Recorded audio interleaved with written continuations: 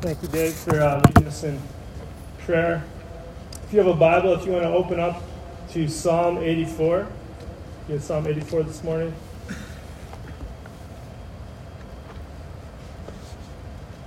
Psalms are in the middle of the Bible. If you open it up, you should get there. Proverbs to the right and Job to the left. Does everyone love a good campfire? You don't have to answer that question. Maybe some of you don't. Maybe you don't like to smoke. I love a good campfire. Truth be told, I'm a bit of a pyro. I love to just chop more wood and just keep pouring it on and just seeing that fire get bigger and bigger. And at times, though, if you don't keep adding fuel to it, right, it just starts to wane. It starts to just disappear on you. And I think sometimes our faith is like that. Our faith is like a fire. And for some of you, your fire, your faith in the Lord is burning bright. And for others, it's just it's at the embers stage. And for others, maybe it's in between. My prayer today, as we're in Psalm 84, is that our heart's desire for God would increase. That if our desire for God is a flame, this psalm, going in this Psalm 84, would be like pouring gas upon the flame of our desires for God. That's my prayer. As we look on and meditate upon this psalm, we're going to see the psalmist longing after God, desiring for Him. And I pray that it can shape our lives, that as the psalmist longs after and desires God, so we also would actively desire and long after God and who He is. So as we read Psalm 84, if you want to stand with me this morning as we read God's Word. Psalm 84. How lovely is your dwelling place, O Lord of hosts. My soul longs, yes, faints for the courts of the Lord. My heart and flesh sing for joy to the living God. Even the sparrow finds a home, and the swallow a nest for herself, where she may lay her young at your altars. O Lord of hosts, my King and my God. Blessed are those who dwell in your house, ever singing your praise. Selah. Blessed are those whose strength is in you, in whose heart are the highways to Zion. As they go through the valley of Baca, they make it a place of springs. The early rain also covers it with pools. They go from strength to strength. Each one appears before God in Zion. O Lord, God of hosts, hear my prayer. Give ear, O God of Jacob. Selah. Behold our shield, O God. Look on the face of your anointed. For a day in your courts is better than 1,000 elsewhere. I would rather be a doorkeeper in the house of my God than dwell in the tents of wickedness. For the Lord God is a sun and shield. The Lord bestows favor and honor. No good thing does He withhold from those who walk uprightly. O Lord of hosts, blessed is the one who trusts in you. May God bless His word to our souls this morning. You can have a seat. Psalm 84, I've titled it Desiring God. That's what I think is the main theme running throughout. The psalmist desiring God, kind of outline where we're going to go this morning. I hope that we can see that desire for God leads to praise. The desire for God leads to actively pursuing worship with His people. Desire for God leads to prayer, and desire for God leads to heart change and God's blessing. As you can see, this psalm was written by the sons of Korah. The sons of Korah, they appear in a number of different places in the Bible. In 2 Chronicles 20:19, they are temple singers. So they're a group of them who would sing songs to the Lord. They're also gatekeepers at the temple. That would be a job that they have, descendants of them would have. And they write a number of psalms within the Scripture. So just think, also Psalm 84 has with it this desire, this bent towards going to the temple. So just thinking about the temple, the desire to go there. This is kind of some background info. Deuteronomy 16 and 17. Moses wrote this before the people went into the land. God kind of commanded this of the people. 3 times a year, all your males shall appear before the Lord your God at the place that he will choose. At the feast of unleavened bread, the Passover we know it as, at the feast of weeks, Pentecost, at the feast of booths. They shall not appear before the Lord empty-handed. Every man shall give as he is able, according to the blessings of the Lord your God that he has given you. And so 3 times a year, all the males and still sometimes the females and children would come and they'd make their way to the temple. And so that's what this psalm is, this desire of this guy, one of the sons of Korah, to go to the temple to worship. We don't know which festival it is. It might be the Feast of Booths, but there's just longing to go with God's people to God's temple. And a kind of a big thing to grasp as we think about it, just think about the temple. It was built by Solomon. It was a place of worship. There was this big bronze altar in front of it where people would bring the animal sacrifices. The priests would sacrifice before the Lord to deal with sin, for thanksgiving, and offering what God had blessed them with. They would give back to the Lord. And then also the priests would also go into the holy place, and in there was another altar, a smaller one, the altar of incense. And they would burn incense before the Lord, like prayers rising up before God. And then on the other side of this altar and incense, there's a big curtain, right? In the Holy of Holies, where the Ark of the Covenant was, where God dwelled. His presence was there. In the Old Testament, the temple was the place where God was. Jerusalem was the capital of Israel. And then as Israel and Judah split for Judah, but it's a big deal. The temple was the center of their worship. So we need to grab hold of that importance even as we look at that psalm. They were focused on a place. And they're focused on a place because God was there. It's harder for us to grasp because we worship on a soccer field. and we're going to leave the soccer field and go somewhere else. And so we're less kind of like focused on a place as we are the people gathering everywhere. In the Old Testament, there's this longing to get to this place, the place where God was. So looking at verses 1 to 4, I want us to see a desire for God leads to praise.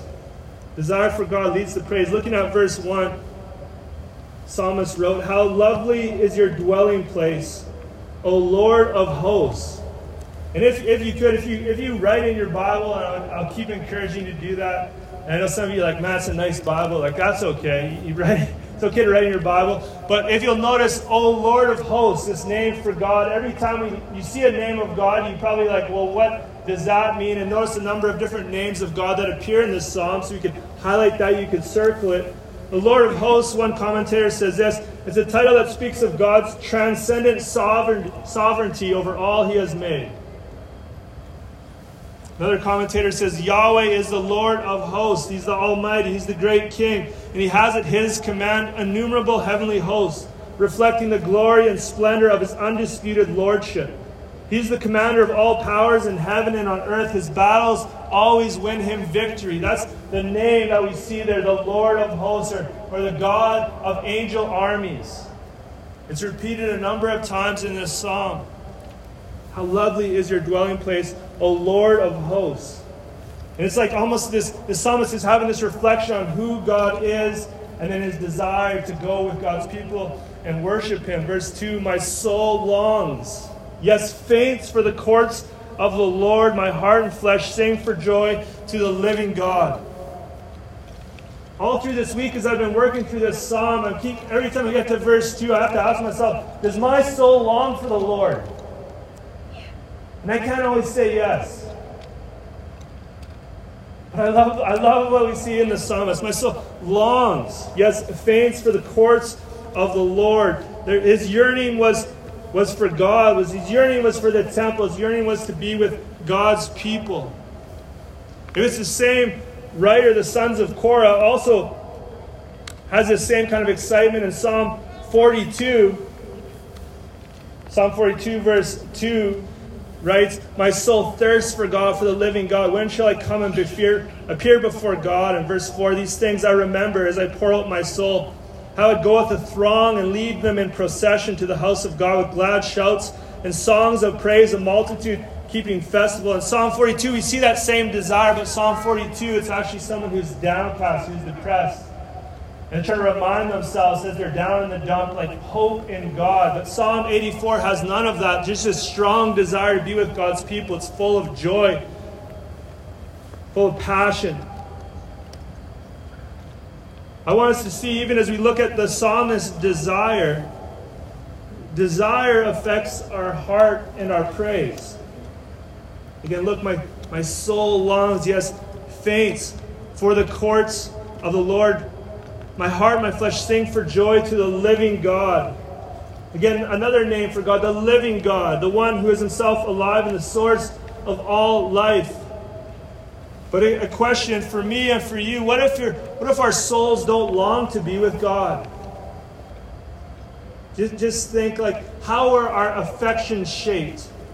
How are our desires shaped? I think ultimately, like, if you think, how do we affect what we think and what our hearts feel? It's ultimately by our eyes and our ears. They're kind of the gatekeepers of our affections. The things that we see, the things that we hear, the things that we do. And if you think about this, friends, we will not have a longing for God if we're fulfilled by other things. We will not have a longing for God if we're fulfilled by other things. Just yesterday, I was with some friends for a delicious barbecue. And they spent, 5.5 hours smoking the ribs. And there was ribs, and there was salad, and there was baked beans, and there was ribs.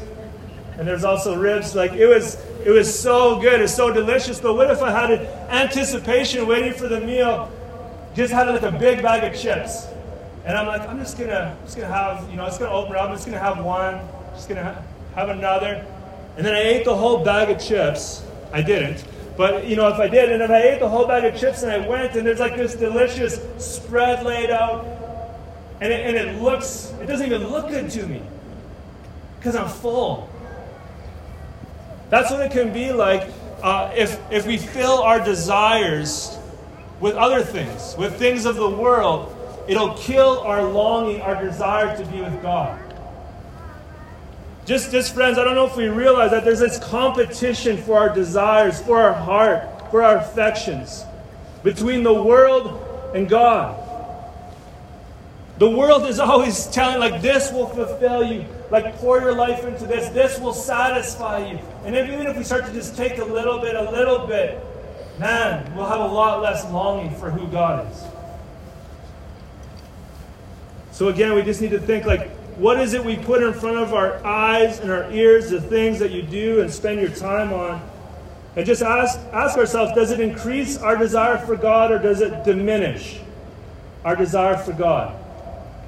It's kind of like a quick test. If I'm doing these things, if I'm pouring my life in these things, or just spending time watching or listening, does it increase my desire for God? Keep doing it. If it diminishes my desire for God, I want to be with Him less, with His people less, maybe I should step away from that. I should run from that. And just a point that I would make, you pull out through the rest of the psalm, just think, what increases our desires for God? One, I think, gathering with God's people increases our desires for God. You could even have less, I don't know if I want to go or not. And you go and you see that person next to you, belting out praises to God. Or you know what this other person's going through, and they're like, man, they're at church. They're putting their hope in God. That's greatly encouraging. What can also affect our affections? The preaching of God's Word. The reading of God's Word. Can grab hold of our heart and affections. Singing praise songs to the Lord. For sure, as we're gathered together or individually, apart. Small group ministry. Again, the smaller gathering of God's people. To encourage our affections, to long after God. I think just creation, as we looked at last week, just being out and just taking and beholding the beauty of God's creation, it can kind of stir our affections wow, there's a creator. He made everything is very beautiful. And have a longing after God. And actually, I think a significant one, not one we desire after, which increases our longing for God, is suffering. It's not one where I'm going to go head towards it. No, we don't. But as we experience suffering, as we experience our comfort disrupted, as we experience things taken out of our life, or pains put into our life, it actually increases our longing, our desire for God. And we have to actually, in the midst of that, ask God to sustain us, help us through. But that's a good thing. That we would actually desire this world and all of its things less and desire God more. We see this in verse 2. This psalmist longing for God. And so he continues on, he continues thinking, meditating upon being with God. In verse 3, even the sparrow finds a home, the swallow a nest for herself, where she may lay her young. At your altars, O Lord of hosts, my King and my God. Even the bird finds a home. Even the sparrow, that they would maybe make their nests in some nooks and crannies, not on the altar, because they wouldn't last too long. There's a big flame. But you just think that even the sparrow finds a home. Reminder what Jesus said in Luke 12, verse 6. He said, are not 5 sparrows sold for 2 pennies at that time? And not one of them is forgotten before God. God cares for even those little birds. Even little birds find a place of peace at God's temple. And what does he say? He says in verse 4, blessed are those who dwell in your house, ever singing your praise, right? His longing, his direction of his heart is looking towards the temple. He's thinking about God. Blessed are those who dwell in your house, ever singing your praise. I was thinking, well, who's an example of that? And actually, I was brought to the New Testament. We maybe read this at the time of Christmas or shortly after, Luke chapter 2. Verses 36 to 38, there was a prophetess, Anna, the daughter of Phanuel of the tribe of Asher. She was advanced in years, having lived with her husband 7 years from when she was a virgin. And then as a widow until she was 84. It seems like she was a widow for a long time. And this was what she did. She did not depart from the temple, worshiping with fasting and prayer night and day.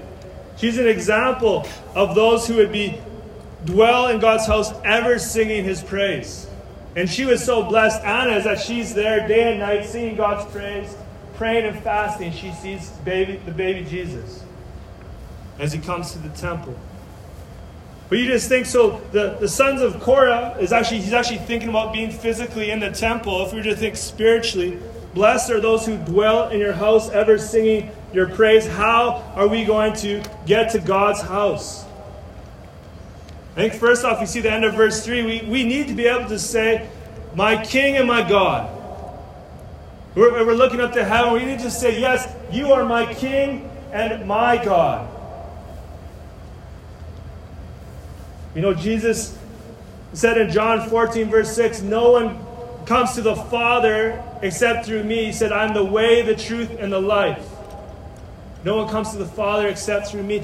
Jesus is the way in which to dwell in God's house. Jesus is the way in which we would put our faith and trust in him. We would say, yes, you are my King. I'm following you. You're the ruler over my life. And those who do that would be blessed. They would dwell in God's house forever.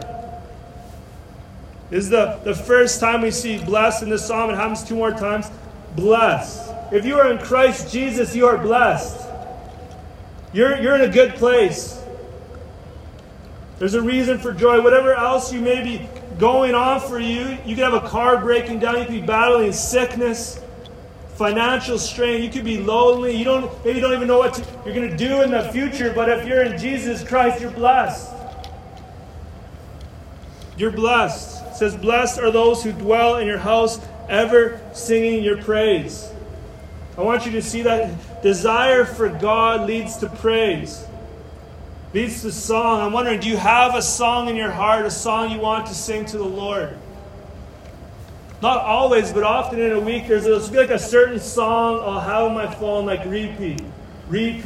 And I'm just I don't know, it resonates with me. I'm singing it to the Lord.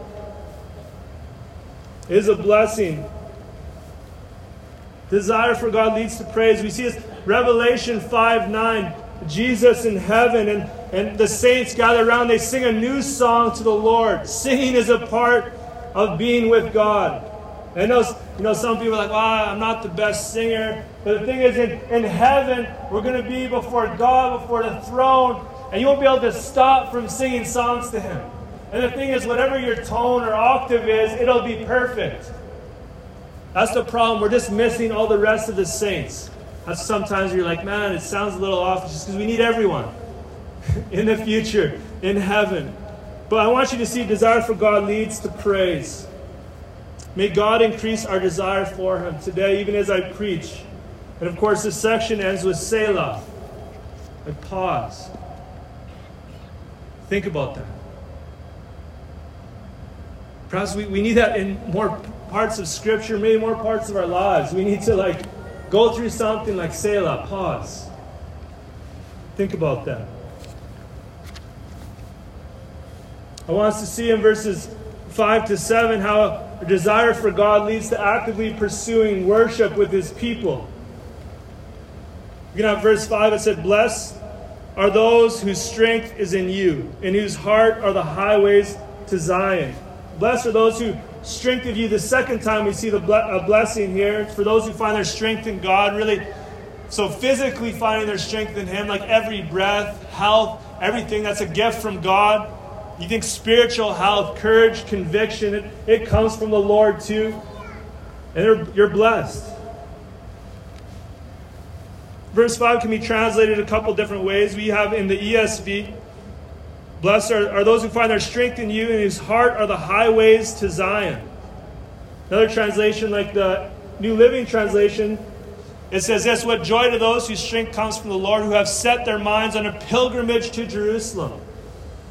And what's happening here, what they're trying to translate is like the intent behind the psalmist. The desire is to get to Jerusalem. The desire is to be with God's people. Whether in their heart they have a highway to get there, or they desire to be on the pilgrimage, the group of people that would gather 3 times a year to go to Jerusalem.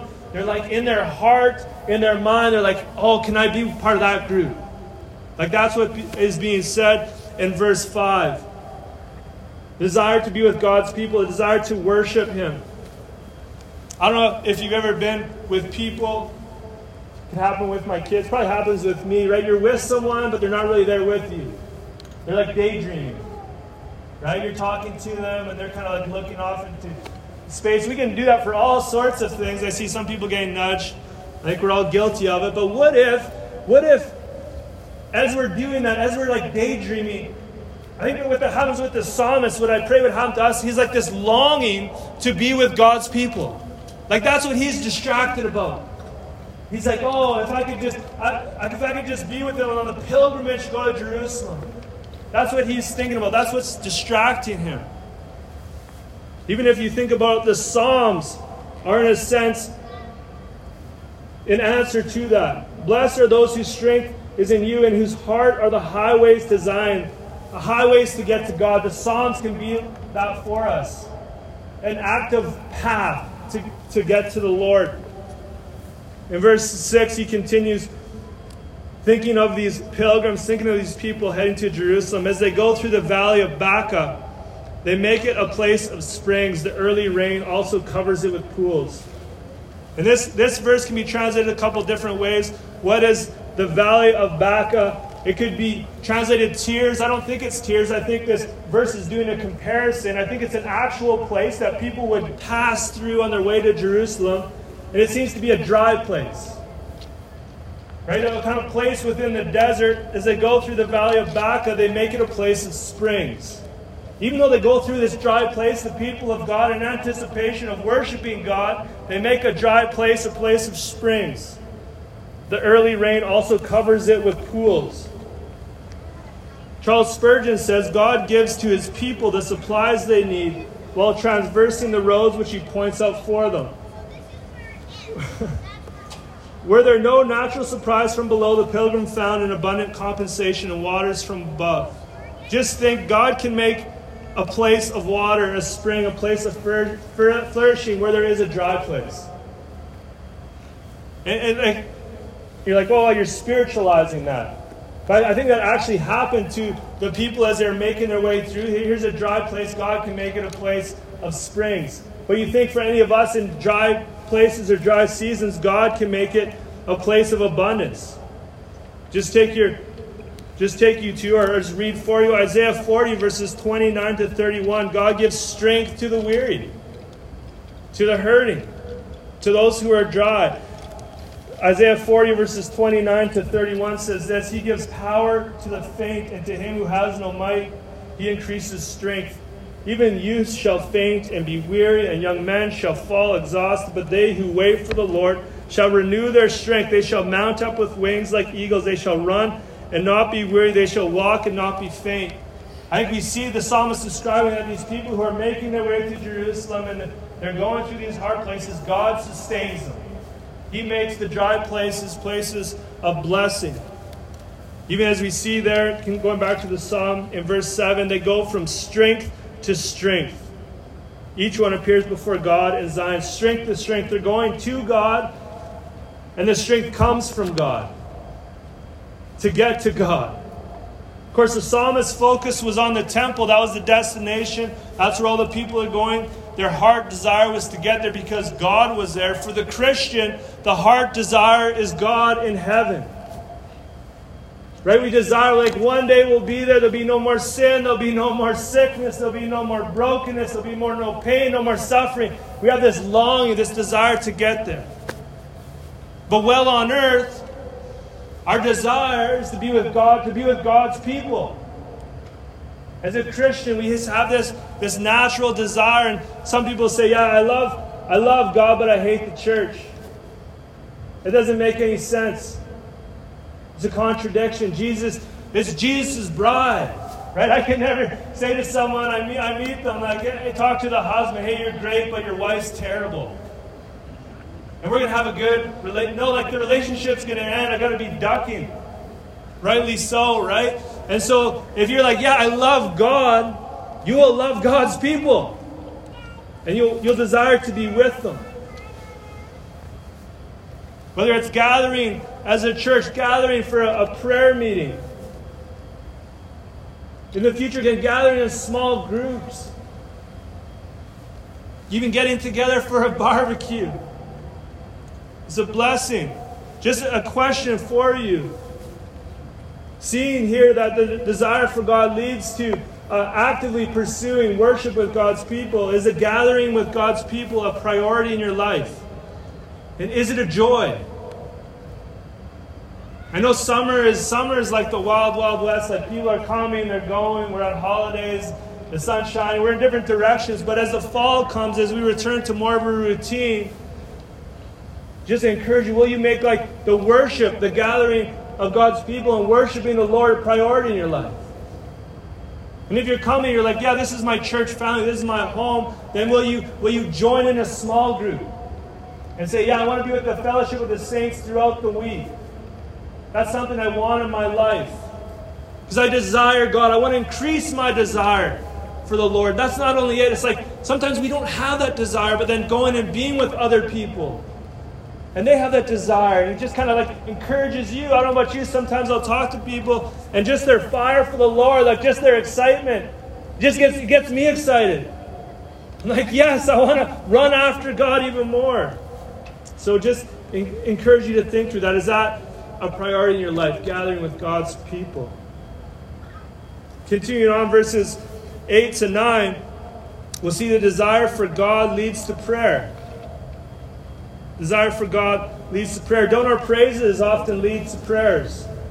As we fix our minds and hearts on who God is, it's natural then to turn to Him to prayer. So almost in the middle, as he's reflecting, as he's thinking, verse 8, O Lord God of hosts, hear my prayer, give ear, O God of Jacob, Selah. Like, even in the middle of his prayer, he just stops. Pauses. I need to do that more in my prayers. I'm too often like, okay, Lord, help me with this. Lord, this is going on. I need to stop more. Just pause before God. And so he goes on, and who does he pray for? He prays for the king. O Lord, God of hosts, hear my prayer, give ear. O God of Jacob, behold our shield. O God, look on the face of your anointed. He's talking about the king. He's praying for the king. Like, God, watch over the king. Keep him. We're not sure which king it was at this time. Mark Furtado writes this: the principal human agent during the monarchy was the king, the Lord's anointed, the representative of the people. And friends, you just think about us in terms of our Christian faith. In Canada, we don't have a king, but as Christians, we have a king, Jesus Christ. He is the ruler of our lives. We don't pray for him, we pray to him. And we can pray to the Father because of Jesus Christ, the King, died on the cross for our sins, made a way for us to be right with the Father. That's the amazing thing. He is our shield. He is our hope. And not only do we you pray to the Father, you pray in Jesus' name because you can go to the Father because of Jesus Christ and the power of the Holy Spirit. And then also Jesus, our King, is at the right hand of the Father, and he's praying for us. He's praying for us, each one of you, right now. But a question, does your praise, does your desire for God, does it lead you to Jesus in prayer? All of these questions I've been asking myself, and I keep praying, Lord, increase my desire for you. Looking at verses 10 to 12, I want us to see how desire for God leads to heart change and God's blessing. Verse 10, maybe the most well-known verse within this psalm. For a day in your courts is better than 1,000 elsewhere. I would rather be a doorkeeper in the house of my God than dwell in the tents of wickedness. I think this is one of those verses, man, we should hide in our hearts. And maybe we already do know that because of certain songs that we sing. A day in your courts is better than 1,000 elsewhere. And we should wrestle through that. Is that true? Like when we say, yeah, I'd way rather be with God, with his people, than 1,000 other places. And even what that's saying is, I would rather be a doorkeeper. And even it's like, maybe better translated, I'd rather be on the threshold of the door. Like I'm just entering in, I'm just standing there. Like there's God's people, like I'm in. And I'm just barely in. But I'd rather just be barely in with God's people than right smack dab in the middle of wickedness. Whatever else is happening there. Like that's what the psalmist is saying. If we think about it, if there was this great banquet with gold cups and like you're sitting on ivory chairs and the cups all have diamonds and it's a feast with the best food in the world and the best entertainment in the world. But God's not there. Or you could be in prison. You could have like rough, moldy bread in a rusty cup with dirty water. But God's with you. Which would you choose? The psalmist is like, I'd way rather be there with God. I'd way rather be there with God. Where's the happiest place on earth? It's not Disney. For many reasons. But it's not Disney. It's with God's people. I think that's the happiest place on earth, with God's people.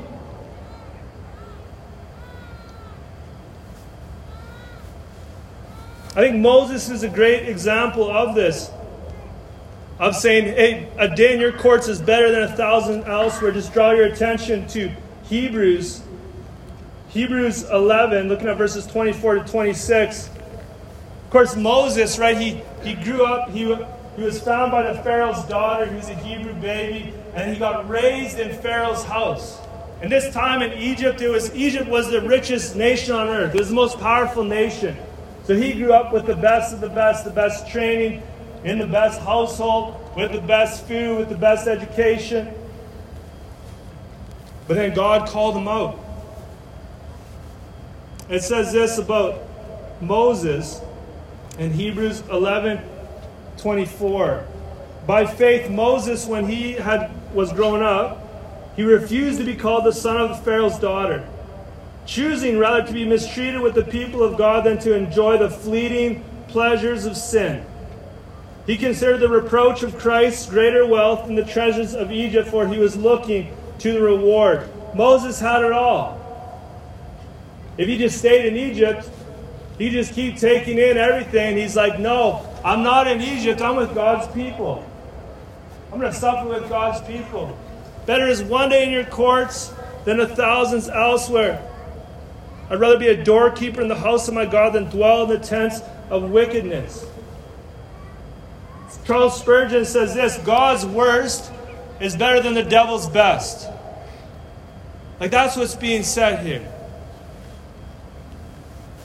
We see this same kind of heart longing in other places in Scripture. Psalm 73, 25 to 26, the psalmist writes, "Whom have I in heaven but you, and there's nothing on earth that I desire besides you.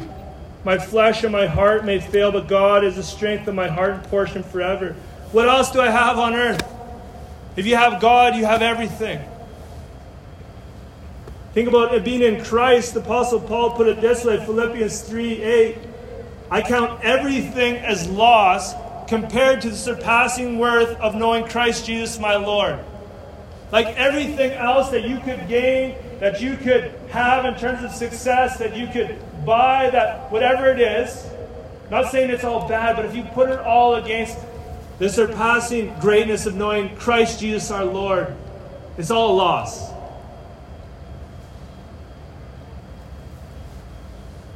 So friends, do we have that heart attitude? Do I have it? I'd rather be a doorkeeper in the house of my God than dwell in the tents of wickedness. If we do, it'll change how we live, how we spend our time, how we orient our priorities each day, each week. I remember after becoming a Christian, I used to get in all types of trouble, and I was with some friends, and it was the one guy's birthday, and they're like, come be the DD. So I didn't drink. I was like, oh, okay, I'll come with you guys to Boston Pizza for a bit, say happy birthday. And I went, and they were drinking, and they're like, well, just take us to the bar. Like, I don't really want to go to the bar. I can't really, they convinced me, they're a little inebriated, had liquid courage, and so they convinced me to take them.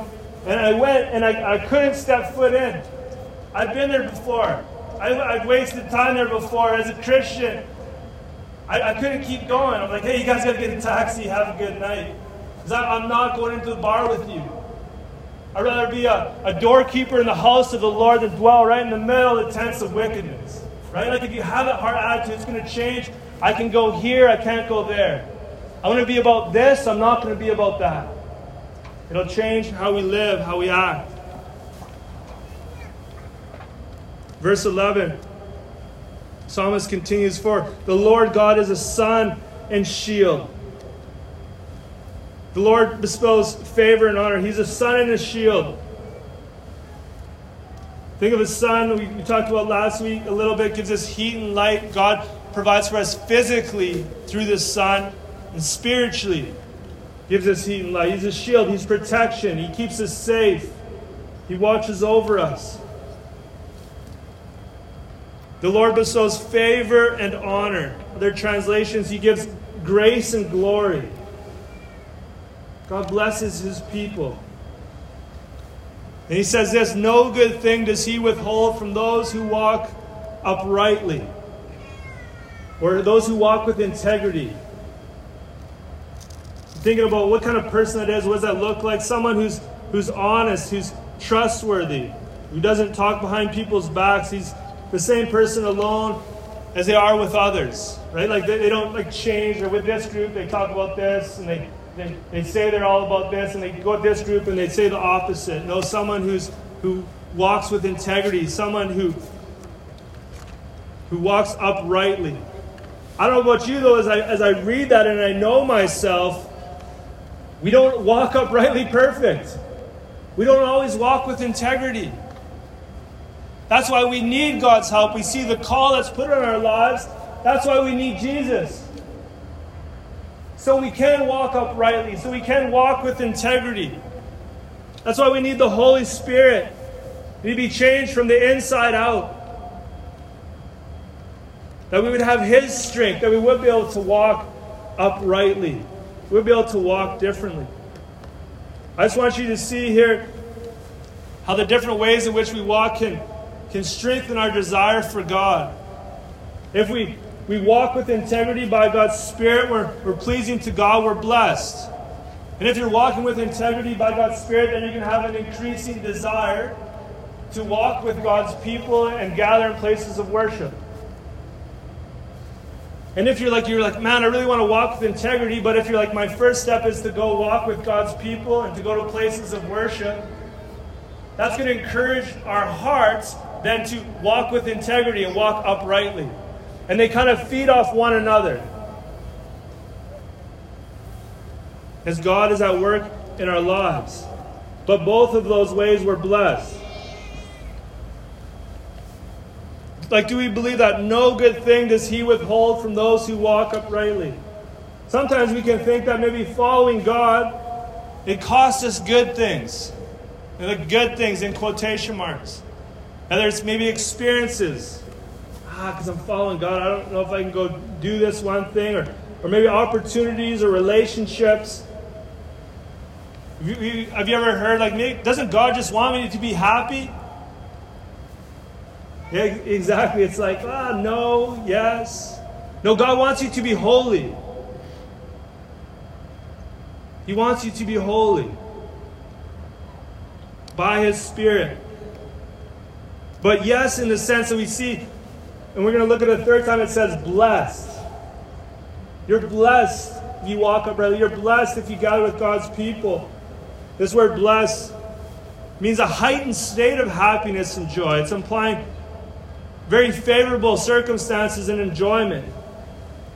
It's greater than happiness to be blessed by God. I just want to testify too. We see no good thing does He withhold from those who walk uprightly, to like the next generation, to those who are younger to us. And I'm sure the older saints could tell the next generation too. He doesn't hold anything back. He doesn't hold any goodness back as we follow Him. We don't get everything we want. Nothing works out always according to plan. But He does not hold anything back. Of those who say, yeah, I want to follow God. I want to walk after His ways. He provides what you need when you need it. He provides the people you need around you when you need them. Sometimes it's hard. Sometimes it's lonely. But I just want to tell the next generation, younger people, that you put your faith and trust in Him. It's true. No good thing does He withhold from you. The blessing of following God. And we need older saints in the Lord continue to tell the next generation of the truth of that. Encourage them on. The psalmist ends with verse 12. Again, this name of God, O Lord of hosts, bless is the one who trusts in you. Again, this is the third time we see that term blessed. Blessed are those who dwell in your house. Verse 4. Verse 5, blessed are those whose strength is in you. And verse 12, blessed is the one who trusts in you. Blessing upon blessing. Blessed is the one who trusts in you. We can trust God for today. That's easy. We can trust Him for the month to come. Starts to get maybe a little harder, whatever you're reading the news, whatever you're looking at. We can trust Him for whatever comes in the fall. Whatever's coming in the year, we can trust God. And friends, it says if you're trusting in God, you are blessed. And friends, do you see who God is? All the different names of God revealed here in Scripture. The Lord of hosts, the God of angel armies, the one who sovereignly rules over heaven and earth, who always has the victory. We can trust Him. The King, the living God. Trust Him more. Did you see the psalmist's desire for God? Again, a desire for God, it leads to praise. I pray, does God give you a song? Sing it to the Lord in this week to come. Desire for God leads to actively pursuing worship with His people. I would encourage you, make gathering with God's people a priority. Desire for God leads to prayer. Let our desires for God overflow from praise to prayer, looking to Jesus Christ. And friends, our desire for God leads to heart change. Like as God works in us by His Spirit and we start to walk differently. We're blessed by God. Oh, may God increase our desire for Him. If you want to bow with me, I'll close this time in prayer. Oh, Holy Father, Lord, seal this word in our hearts, and even as we read of this increased desire, the sons of Korah. I pray you would do that in our lives. Even as we read of the longing, even fainting to be with you, Lord, to be with your people, I pray you would transform us in that way. I pray, God, that we would have greater wisdom and discernment to see the things that diminish our longing for you, Lord. Help us by your Spirit to turn away from those things. And then help us have increasing heart desire to be with your people, to be singing praises to your name, Lord. God, do that in us. Increase our desire for you. I pray this in Jesus' name. Amen.